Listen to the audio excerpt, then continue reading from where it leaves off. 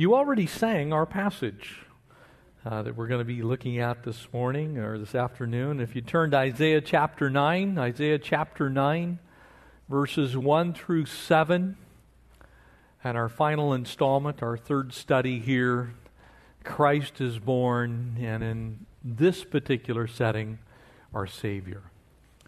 You see, we live in a world that, although the names have changed and the countries have changed, the issues are very much the same as they were when the prophet Isaiah authored the 9th chapter here in 686 BC. So 2,700 years ago, the world was a dangerous place. The world was a place that was in turmoil. The world was a place that if you really stopped very long, you'd realize there was a lot of uncertainty. There was oppression. People absolutely were living in fear of all kinds of things.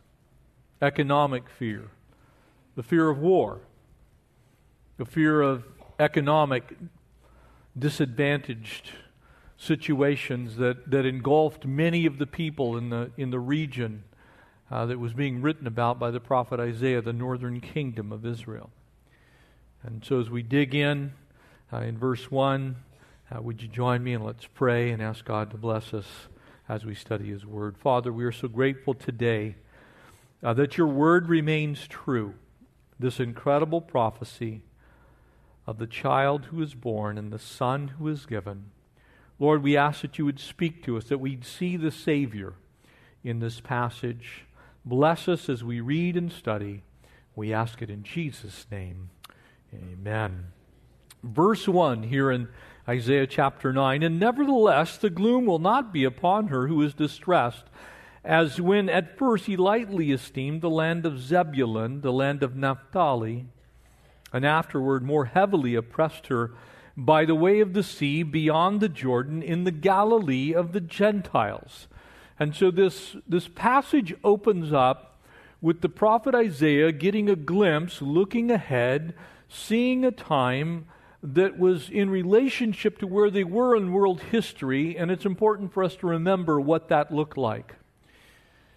In around 813 BC, the Assyrian army marched from what is now modern-day Iraq, the city of Nineveh, across what is now Turkey, through Syria, and into what is now northern Israel, the Golan Heights, the Hula Valley, and brought into captivity all of the 12 tribes except for one, the tribe of Judah. And so in that region, the tribe of Dan and of Zebulun and Naphtali, every one of the 11 of the 12 was first nearly wiped out. By the time Isaiah writes these words, the children of Israel have, in addition to that, been taken captive. They've been taken captive and taken to Babylon, where they would reside for 70 years. They would be without a homeland. They would be without a temple. And in fact, it would be under Ezra and Nehemiah that they would hear the story, ultimately Nehemiah coming back. The temple has been burned to the ground. The gates are destroyed. The city is wiped out. It is to that people that these words are written. They were people who knew what it was like to live in a world that was dangerous. A world that was filled with turmoil. A world of immense inequity, population to population, tremendous financial disparity. They knew what it was like to live in a world that was upside down. And in many ways, much like the world that we live in today. Verse 2, it goes on to say, and the people who walked in darkness have seen a great light. And if you've been with us in our study in John's Gospel, Jesus, in fact, is the light of the world. And interestingly enough, this very area, the Galilee of the Gentiles, is exactly where Jesus began and did most of His ministry. A region of the northern shore of the Sea of Galilee. Now, if you had planned and mapped out a way to reach a vast majority of the world's population, you would have not chosen the Galilee of the Gentiles. You would not have picked that region of Zebulun and Naphtali. It was a place that was largely known for uneducated fishermen and for those who had a subsistence living. But the prophet Isaiah, nearly 700 years before Jesus came to this earth, said that the light would first shine in Galilee of the Gentiles. Those who dwell in the land of the shadow of death, it was just beyond them to the north that the Babylonians and the Assyrians had come from. It was from there that they had been taken into captivity. But it says, upon them the light has shined. Remember that Jesus came to the Jew first and then to the Gentile. It was to the Jewish people that Messiah came. He came to his own people. You have multiplied the nation, increased its joy, and they rejoice before you according to the joy of the harvest, as men rejoice when they divide the spoil. For you have broken the yoke of his burden, the staff of his shoulder, the rod of his oppressor, as in the day of Midian. For every warrior's sandal, noisy from the battle, garments rolled in blood, will be used for the burning and fuel of fire. They'd had a history of being oppressed. They'd had a history of being in bondage, and that would continue, eventually culminating with the Roman conquest. And after the Roman conquest, the temple is burned to the ground and destroyed, from which it has not existed since AD 70, when Flavius Titus destroyed Jerusalem and pushed the temple off the Temple Mount. But there's an answer to all this turmoil. There's an answer to this uncertainty. You see, the world then, the world now is filled with questions. And these next couple of verses give us the answer to those questions. It is to that group of people, it is to us today, that verse 6 is applied. For unto us a child is born. Unto us a son is given. And the government will be upon his shoulder. And his name will be called Wonderful, Counselor, Mighty God, Everlasting Father, Prince of Peace.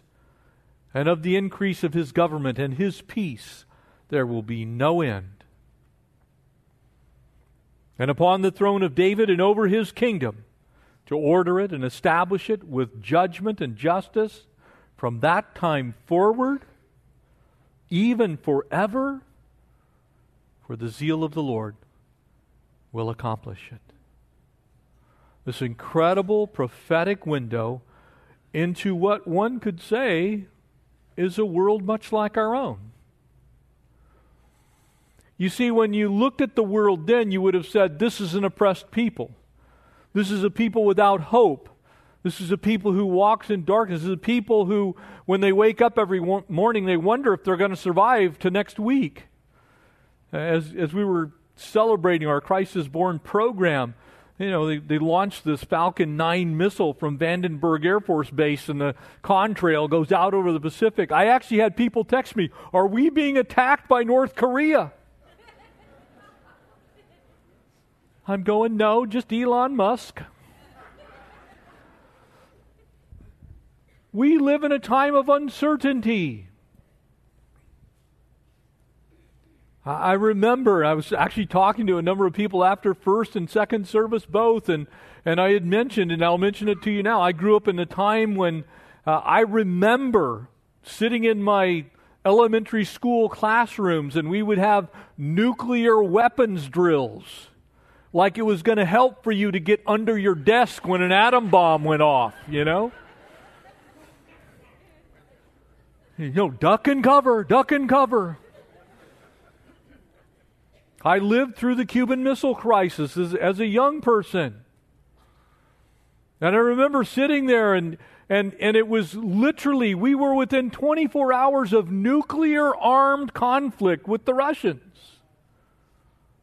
There was a military blockade of the island of Cuba. And from there we went to the Cold War, which wouldn't end until 1986. So from 1961, 62 to 1986, the world sat under this incredible threat of armed nuclear conflict. Not a whole lot safer today, are we? You see, we live in a world that will always be, until the Lord comes, a very dangerous place. It is to that group of people, it is to us, it is to all of mankind that God gave His own Son. You see, we still have questions that we can't answer. We still live in a time when there are more questions than there are answers in our world. We have economic questions. We still face racial questions. Severe financial inequity, poverty, and in some cases generational poverty. Who has the answer for these things? Is there anyone who can give us answers? You see, we live in that time when you might look at these things and you say, who do we turn to? Where do we go? What do we do? Now, we live in the Google age, amen? Hey, you can Google anything. You want to know how to make an atomic weapon? You can Google it. You'll actually get directions. You're going to have a little tough with the plutonium part. I grew up in a day and time when most of what one would want to know came in a 24-volume set of the Encyclopedia Britannica. And people would come to your home and they would sell you a subscription to Encyclopedia Britannica, and you'd get like the first 15 volumes, and then one would come every month, and then every year you would get updates. And now you get updates by nanoseconds on your cell phone. Oh, we can know a lot of stuff. But do we actually have any answers? Because we haven't solved poverty. There are more poor people today than ever in the course of human history. We have more people living in abject poverty than ever in the course of human history. And yet we are the most advanced technological society that's ever existed. We have more people living under the threat of war than ever in the course of human history. I Googled it this morning. Right now, as it stands today, 57% of the entire population of the world, their governments, people, or population are engaged in active armed conflict someplace within their sphere of influence. That means about 3.5 billion people are in a de facto state of war. That was the population of the entire earth when I was born. It was to them, those people, us, we, all of us. It was to them that the Son was given. The child was born. Can somebody give us peace? Look, let me be honest. There's no peace without the Prince of Peace. And even with the Prince of Peace, you may still have storms in your life. But He's overcome those storms. He's overcome the world. He's taken care of the big problem, which is not the here and now, it's the hereafter. It's what happens later. That's why Jesus actually said, in this world you will have tribulation. That's not very encouraging if you leave it there. But He went on to say, be encouraged, do not despair, don't worry, I've overcome the world. You see, the reason that Christ, the Savior, came is exactly what we celebrate when we read John 3:16. We're in the end of football season, right? There's always some guy in the end zone with John 3:16. For God so loved the world that He gave His only begotten Son, that whosoever would believe in Him should not perish but have everlasting life.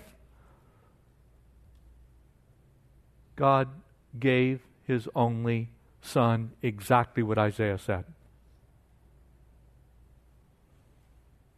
That's the answer. That's who the world has been looking for. That's been the problem all along. It's not an external problem. It's not governments. It's not monetary instruments. It's not physical poverty. It's that the heart of man is desperate. It's deceitfully wicked, and who can know it? For all have sinned and fallen short of the glory of God. That's the problem.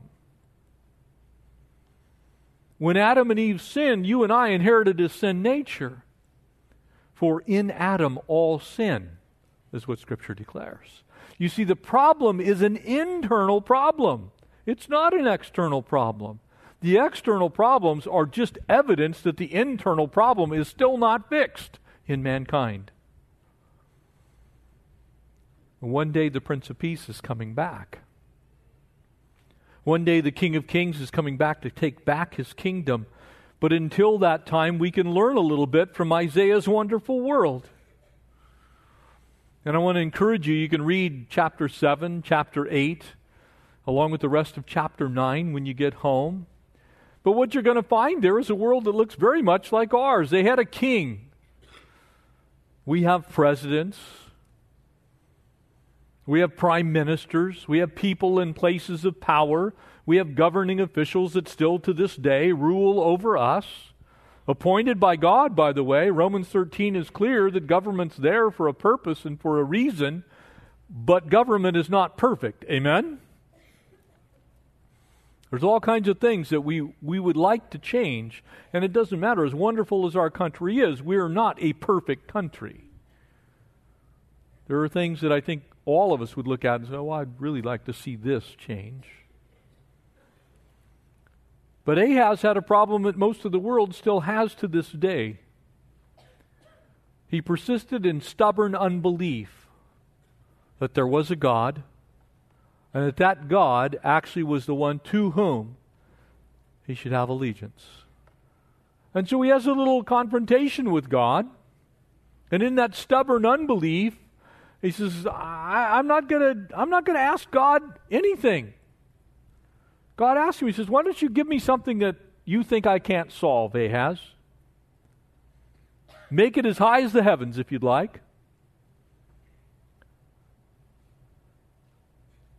Doesn't ask. So God gives him an answer to a question he doesn't ask. He says, I'm going to have you understand it this way. A virgin shall give birth, and his name shall be called Emmanuel. Ahaz, if you won't ask, I'm going to tell you the answer anyway. His name's Emmanuel. That's the answer that comes in Luke chapter 1. That's the one whom Isaiah speaks about 2 chapters later in chapter 9 that we're looking at this afternoon. You see, the problem still exists. The world is still very much the same. It was a dark world, it was a dark time, and it was into that world that the Savior entered. You see, Jesus has always been man's hope. And without Jesus, there isn't hope for mankind. Oh, things will come and go. We probably will become more technologically advanced than we are right now. We'll solve certain portions of the problems, but we will never solve all of the problems because the problem is the individual human heart. You can see that in action all over the world. Being a child of the 60s, that utopian mindset, we'll all just, go to Yasgur's farm and we'll grow our own crops and it'll be peace, love, and no war. You know what? Not only didn't happen, exactly the opposite happened.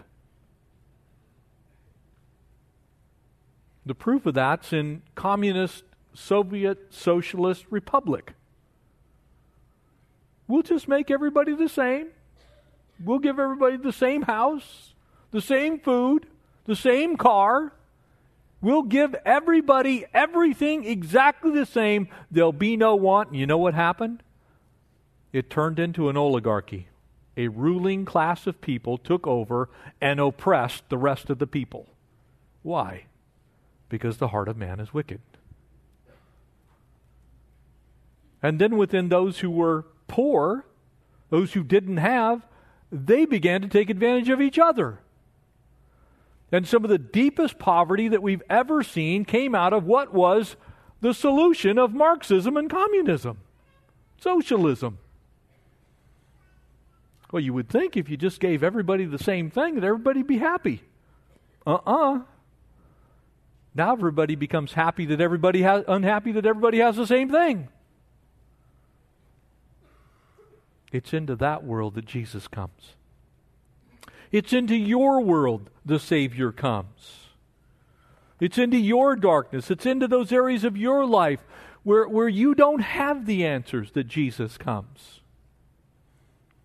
Those things that don't seemingly have a fix in some piece of legislation. You see, mankind is still groping in the darkness. It's going to keep doing that. Oh, the darkness will look different from time to time.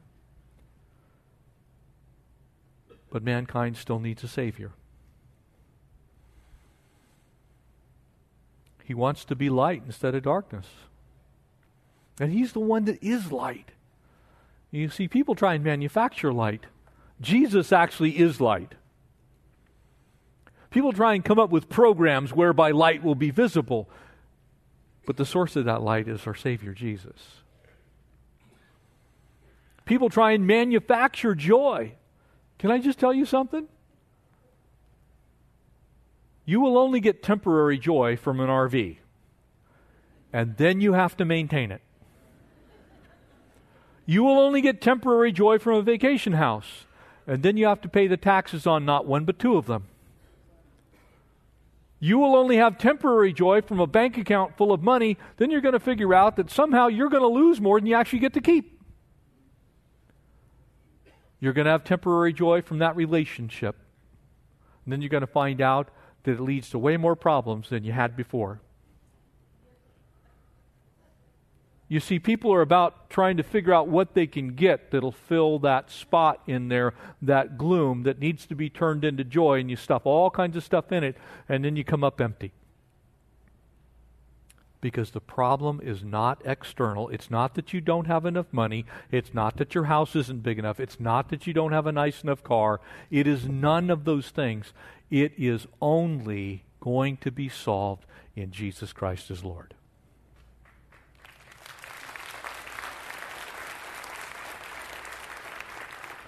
He's the answer. More stuff is not the answer. More wealth is not the answer. You see, we've tried to create joy when He is joy. And in Jesus Christ, there's freedom instead of oppression. And we think of oppression as something that's always just an external thing that happens to us, which is largely true. But you have a real enemy that's going to oppress you even if you solve all your physical problems. If we were to take care of all of the rogue governments, you're still going to be oppressed by the enemy of your souls. He's going to come against you. Jesus is the answer to that. When people say, well, I just want peace. Everybody wants world peace. We should want world peace. We need to cry out for peace. Pray for peace. Act towards peace. But the fact of the matter is, if we solved all of the world's problems, we got every government together, you would still have a war on your hands. And let me tell you why. Your Bible says that in you dwells no good thing. That in fact your flesh and your spirit are at war with one another. And so even if you get rid of all the external wars and all the fighting and all the gang violence and everything else, you're still going to be at war within yourself.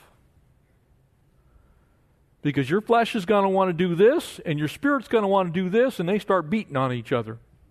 Now, praise God that we have victory in Christ Jesus over the flesh, but you're still going to have a battle.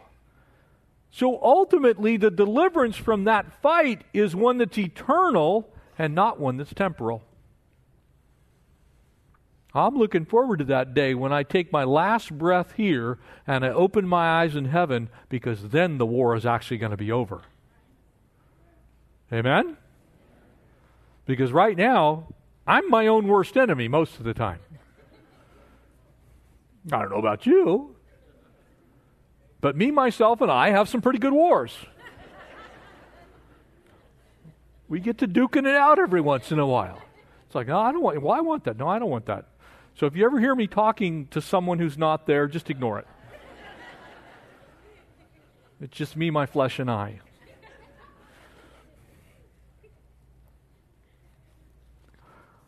One day that's going to be over.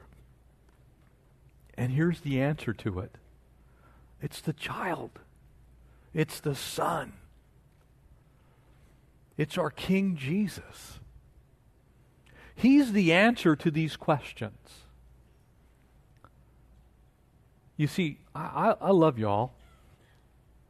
I'm super grateful to be able to be here with you and share God's Word with you. I have 2 sons. And I love my 2 sons.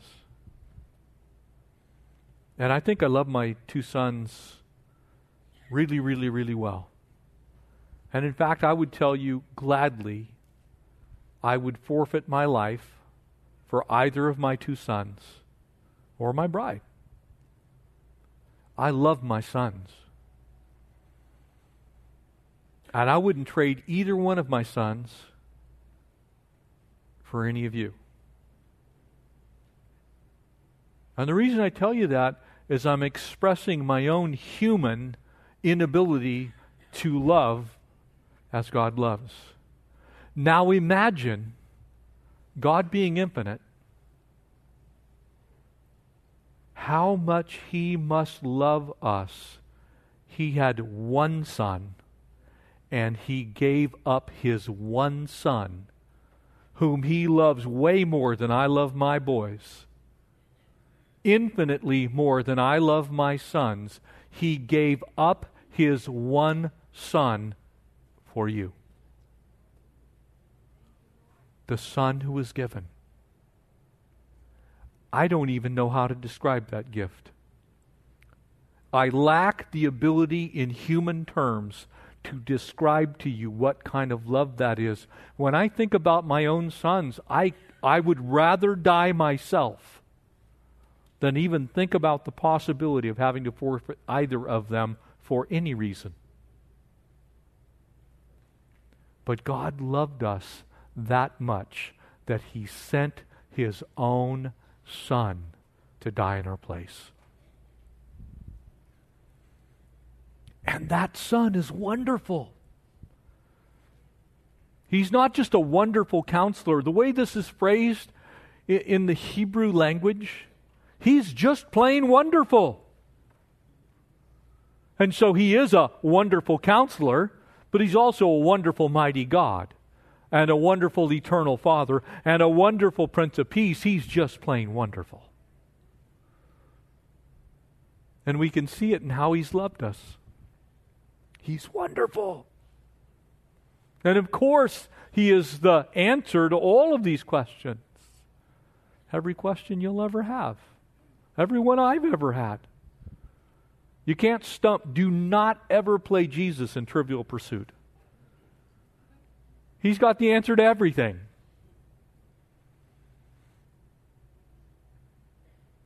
He's wonderful. And He can answer every question you have. Anybody in here need a hero? I do. I need somebody to step into my time and my space and my life. You know, I because there's nothing in them that is real, I kind of like superhero movies. If I had a superpower, it would be I want to be able to fly. Because I hate traffic. Just saying.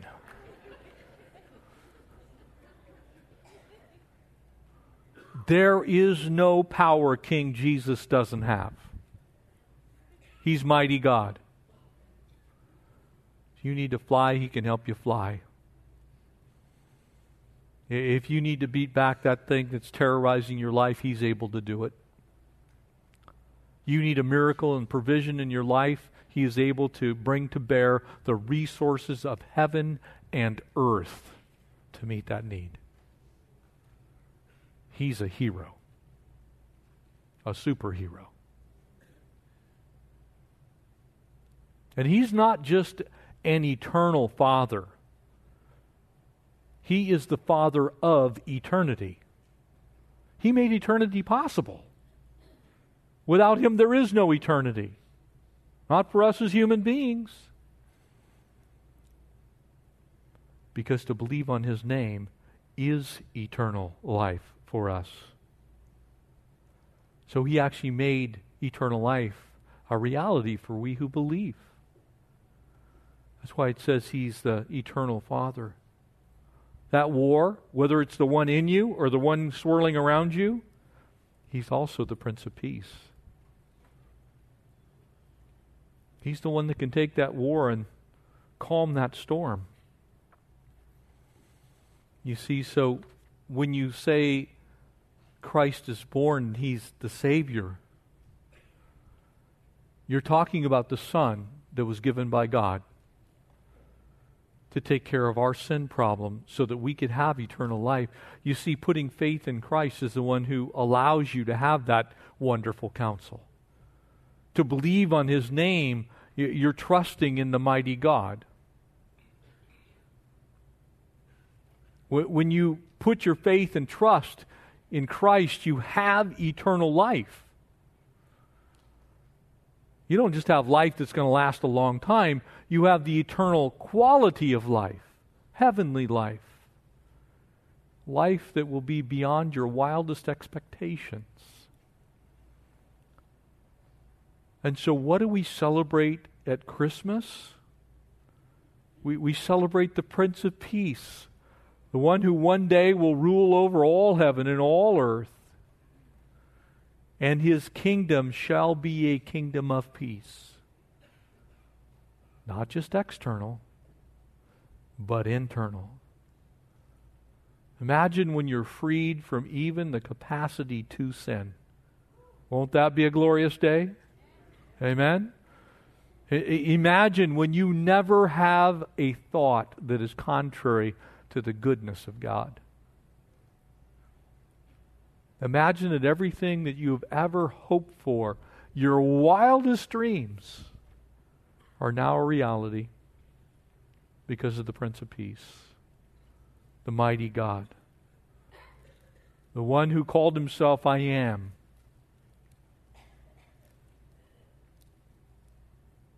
You see, when we say Christ is born and He's our Savior, we have all these things. He stepped out of eternity into time, and right now, He's in heaven preparing a mansion for you, for me, for us, so that where He is, we might be also. Would you stand with me?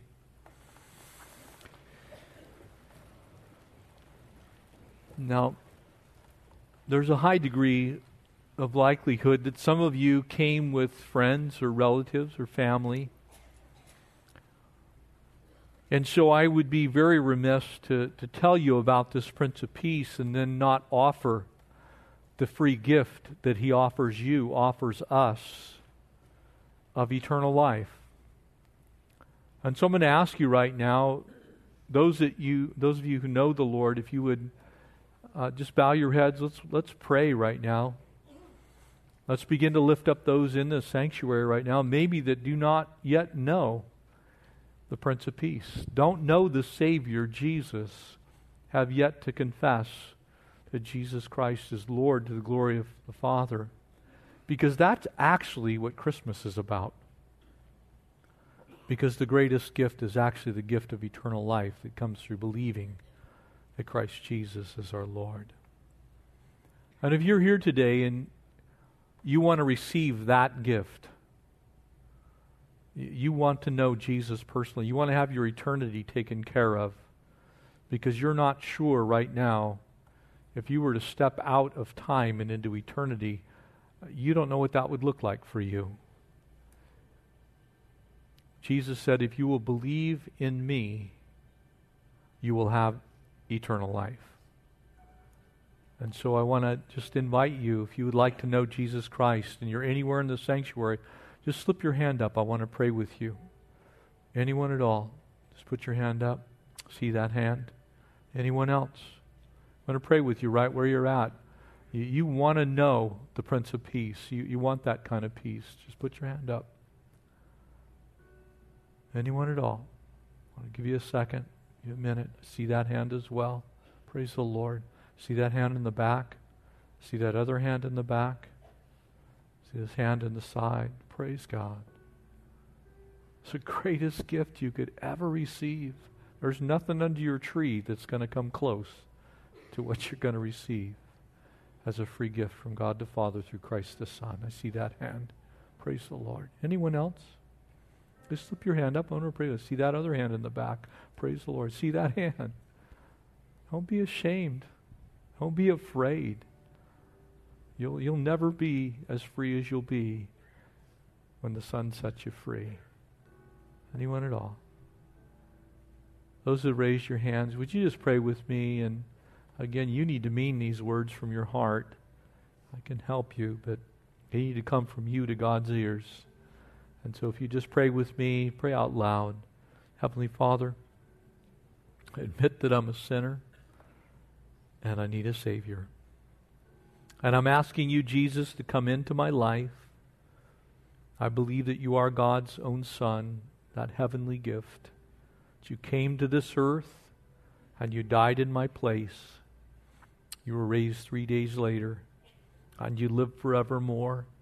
And I'm asking you to forgive my sin and to cleanse my life, to write my name in the Lamb's book. I give you my life to be Lord over. Help me live it for your glory. I promise to follow you all of my days. Please give me the Holy Spirit. Seal me for your purposes. In Jesus' name, amen. Amen. God bless you.